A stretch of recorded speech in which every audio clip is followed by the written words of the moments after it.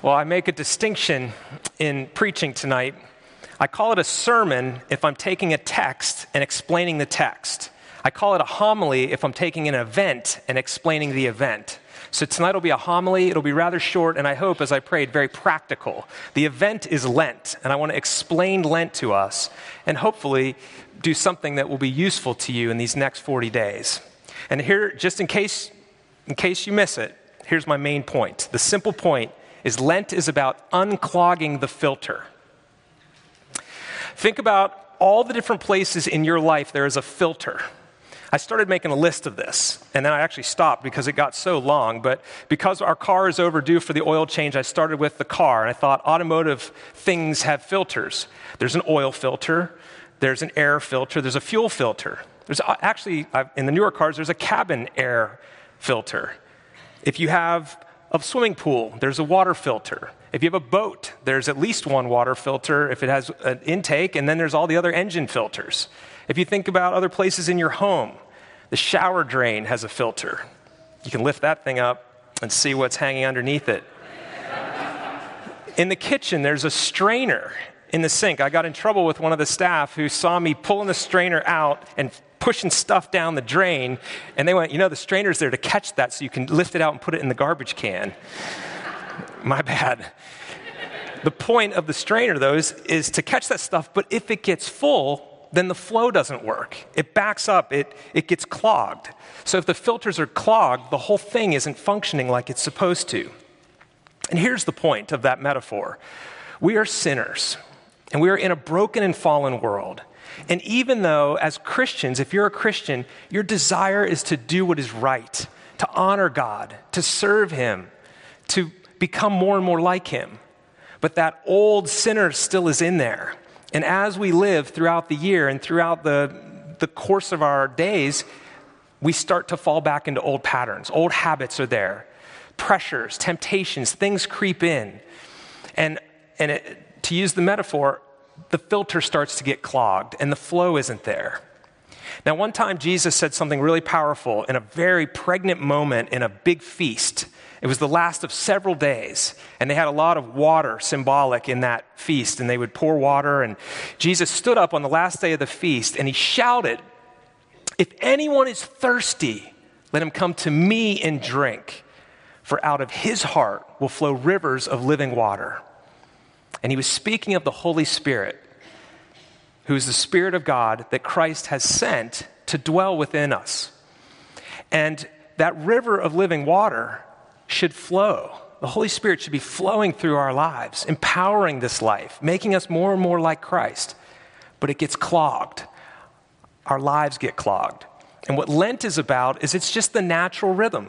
There's a frequency of how often you need to change your oil filter in your car. The same is true of your own life.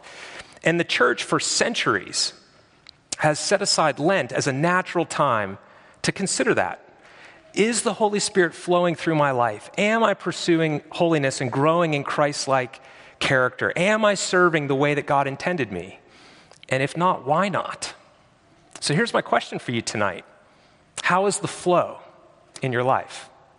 How is that river, that stream of living water, how is that flowing in your life? Is it clogged? What could be clogging it? So Lent will give you a natural time to consider that. What the Lord has done for us is He's given us good news. He saved us. He set us free. We're forgiven of our sins because of what He's done on the cross, and He set us free to pursue this new life. And so this river is supposed to flow well. Now, if you're not sure what's clogging it in your life, there are some things that are really helpful. Natural things that Christians have done for 2,000 years. Meditating on the Scriptures. That's why I read those passages slowly and encouraged you to ask the Lord to speak to you from His Word. And really, if something stood out in any one of those readings, go back to it later, mark it. Go back to it later and press in and say, Lord, why that verse? Why did that stand out? And then don't settle until you get an answer. Press into Him. Prayer, talking to the Lord, asking Him. Scripture, prayer, fasting, giving alms is a natural thing to do. The clog of our life sometimes is that we're holding on to stuff. And when we give things away, we find why we were clogged. It was some attachment to material things. And by giving something away, those other things get set free too. Now, fasting is something that people do in Lent, and it's very common for people to fast from things other than food. But I do want to say that primarily fasting from food is the most helpful, because our bodies are little spoiled children, and they cry out, "Feed me, I need my food now." And what happens is our lives get clogged because we learn to obey that, and our bodies rule over our soul. And that's backwards. Our soul is supposed to be in charge, our spirit, so to speak, and our body is supposed to serve that. But we get into the habit of food. And if you stop eating food for a little while, you start to find all sorts of things that are clogging up that drain. It's a helpful thing. Now, I will say in our culture right now, there's another thing that is so common, so prevalent, that it's worth considering, and that's technology. Technology is everywhere. You can't live in this world without it. It is all around us, and we sometimes are run over by it.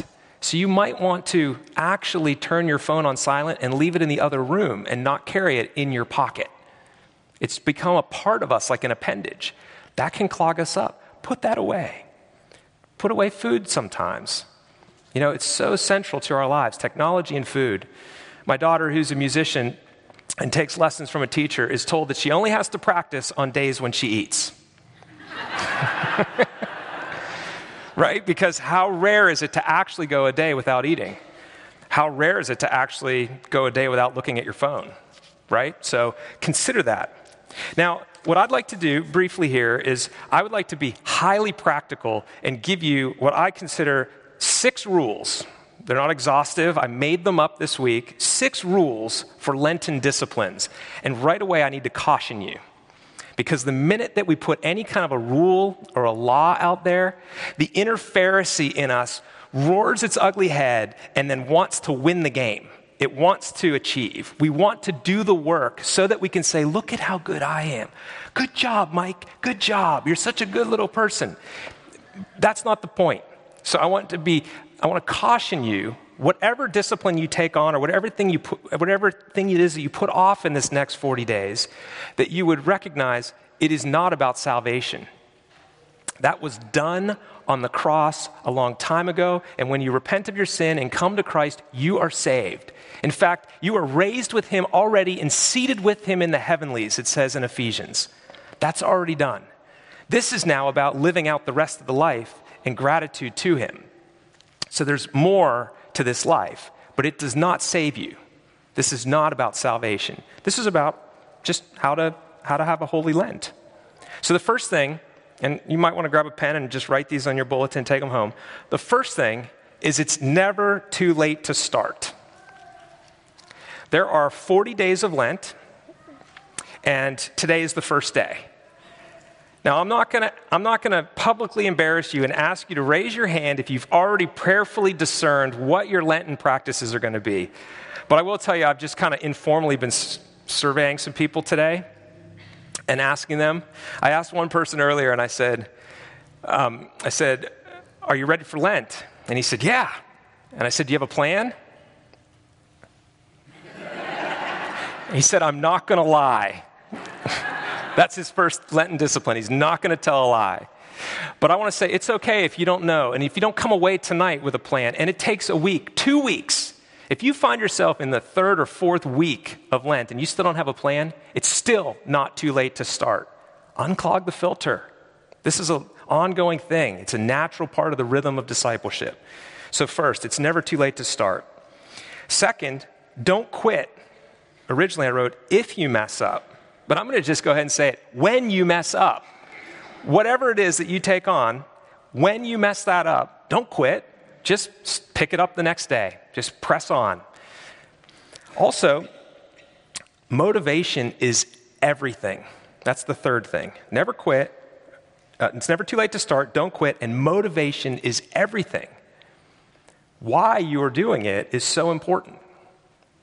So let's take the food thing. If you decide to fast, And you're thinking, you know what, I'm going to kill two birds with one stone because I really want to get into bathing suit body shape, and I'm going to try and shed some of those winter pounds, and I'm going to detox because I've been eating like terrible. Well, just recognize that's your motivation. And so it's not, God, show me through fasting what's clogging my life from the Holy Spirit's presence. Just recognize that motivation. And ask yourself, why am I doing this?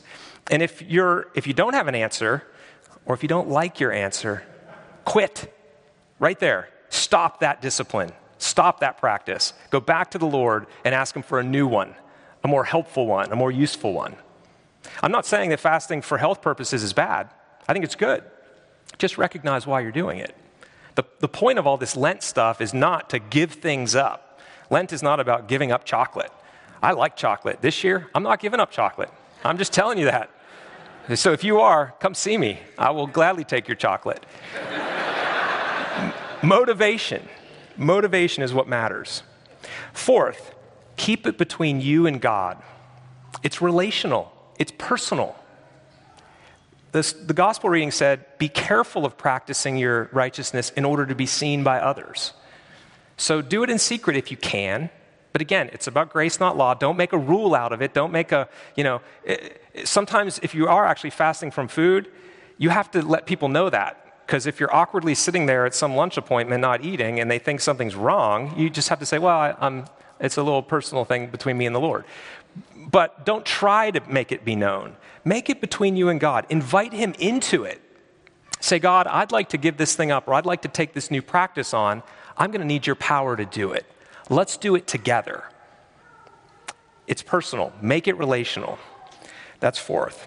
Fifth, Sundays in Lent do not count. If you do the math and you get a calendar and you count from today, which is March 1st, until Easter Sunday, it's not 40 days, it's 46 days.